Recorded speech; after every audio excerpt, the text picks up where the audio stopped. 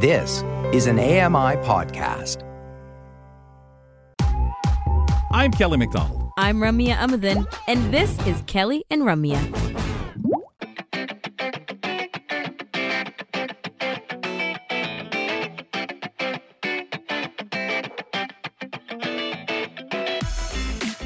Ramya Amadin, Kelly McDonald, host of the program. Thanks for being here with us today. I want to talk a little bit about our podcast. You can subscribe to it using your favorite podcatcher. All you have to do is go on, do a search for AMI Audio, Kelly and Company. We're there. You can listen to the show in segment form. Maybe you hear a contributor or a guest, like our upcoming guest, and you maybe catch the interview halfway through. Go back and take a listen via the podcast. If you listen to the complete Kelly and Company podcast experience, you can also check out the audio vanity card and any extras that we're able to toss into the full podcast that are there for you. That's the complete podcast. Otherwise, just subscribe and take in the show any way that best suits you.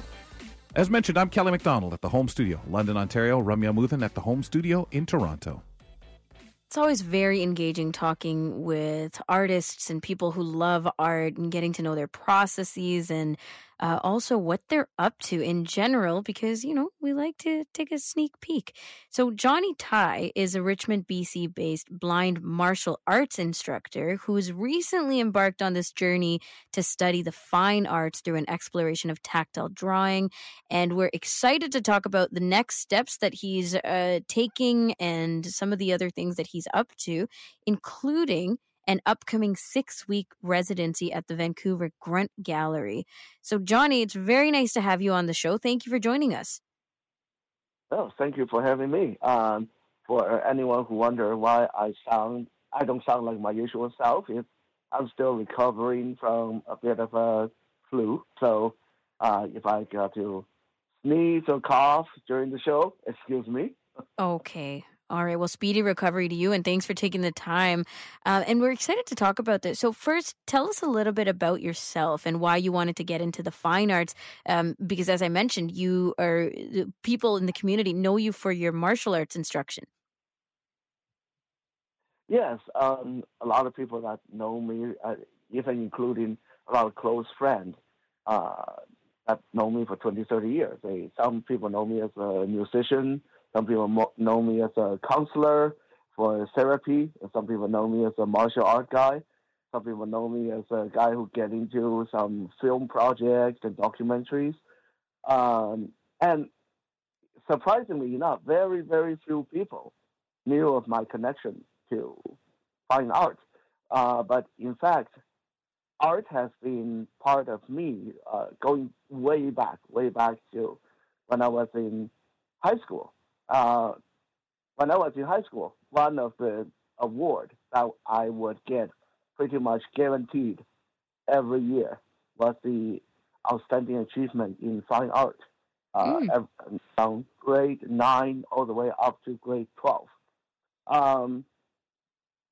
When I was getting ready for college, I actually got a scholarship from Emily Carr College to study art, but due to various reasons, at the end, I decided not to take them up on the scholarship. I went into studying psychology instead. So there was a very, very long period from when I was 19 to maybe the age of 35 that I pretty much just put art on the back burner. I thought of it as a part of my life, that it was great, it was promising, but it's behind me. I don't have time, I don't have the space. And for the last few years, what I ended up doing was sometimes for some of my closer friends and more artistic, I would do an art work for them for Christmas, just as a sort of a private touch on a Christmas gift. And a couple of my friends actually came back to me and say, you know, you're wasting your talent just giving these away. You need to get into the art world and get these to the world, and you can sell these for thousands of dollars. And I was like, you're kidding me. I was thinking Yeah, I'd be that's lucky if I encouraging. could sell $50. So, that's what got me sort of back into exploring various possibilities into how can I market these, how can I promote my artwork, and how to establish network. And one of the first things that came to my notice was Grant Gallery. They were doing, for the first time, this was the first year, they were doing a residency on tactile art, trying to promote more non-visual aspects of art, how to modernize galleries so blind can uh, get more out of them. So, of course, that seemed like a godsend to me, and I signed up and was selected. So this is why you wanted, like why you applied for this residency, because of the tactile art aspect that the Grant Gallery was putting on.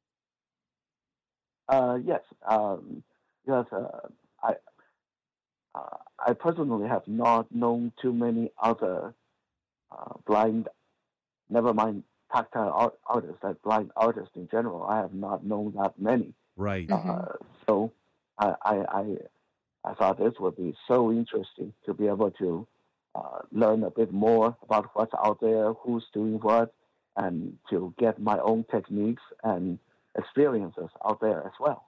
That's amazing.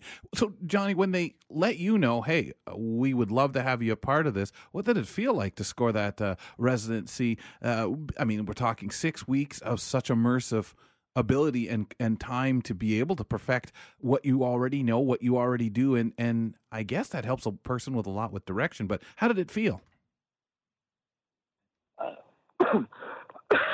Excuse me.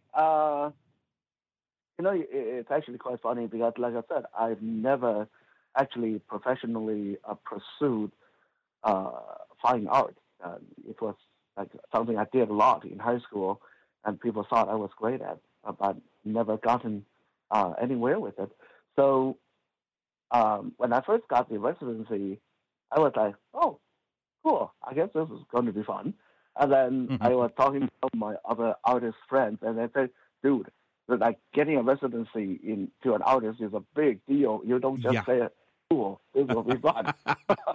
So I had no idea.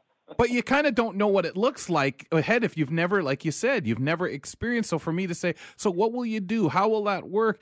You only have really the theory of what they tell you. You'll be doing this. We'll be exploring that. Right. You'll be saying, okay, to know what those days look like. Yeah.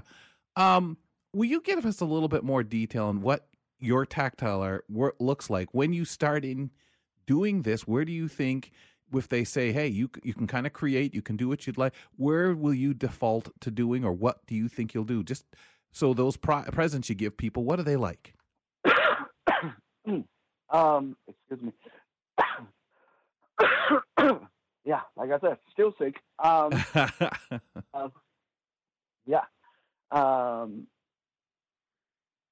A while ago, when I was talking to someone else in a different project, the idea of art came up, and something that this other person who was also totally blind mentioned, that even if you draw something on a piece of paper that was tactile and you show it to her, she would have no idea what she's feeling, because like knowing what the horse look like, feeling a real horse, translating that to what a horse feel like on paper, that's very different. Yep. Right.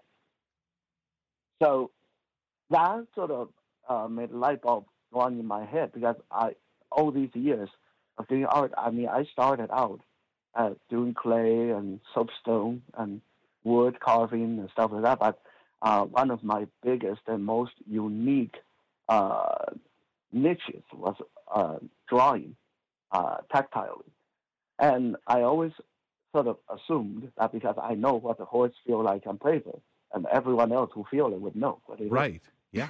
Yeah. And I had no idea that would even be an issue.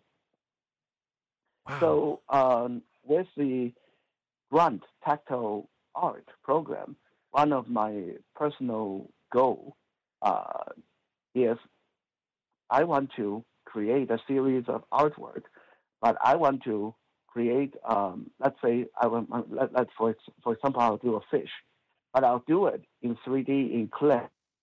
I'll do the exact same fish on tactile drawing, and then we'll set them out side by side, so someone who feels them can know, okay, this is how it translates. This is what it feels like in 3D, and this is what it's going to feel like on paper. But for someone who could see, it's a bit of a different experience. Yes. The Grunt Gallery for the tactile experience is going to focus primarily on art that is non-visual. Yeah. So this is where it's going to be very interesting. Now, for the visual aspect of art, one of the new techniques I have developed that is immensely interesting is I do tactile drawing on a clear piece of plastic. So what happens is when you look at it right off the bat, you don't really see what the picture is. But if you hold it up against the wall and shine a flashlight on it, it actually projects the whole picture onto the wall.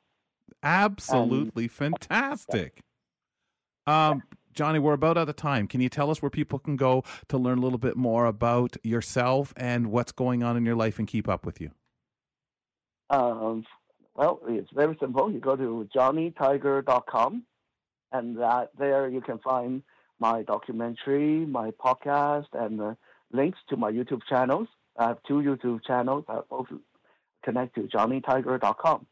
You can find everything Johnny Tiger related over there. Amazing. Johnny, thank you so much. We learned a lot today, and all the best with your residency, and hope you can sell some nice art. Thank you. Take care.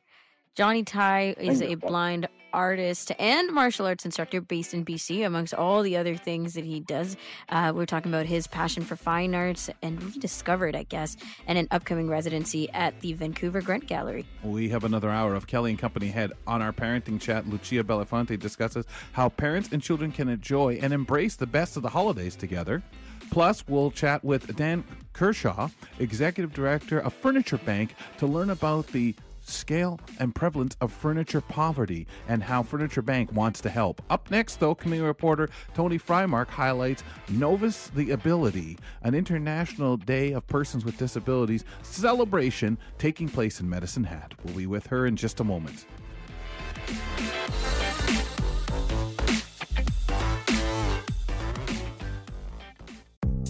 The Walrus is Canada's conversation, and you're invited to take part. Download AMI's Voices of the Walrus, where professional narrators read selected articles from the magazine. Available wherever you download your AMI podcasts.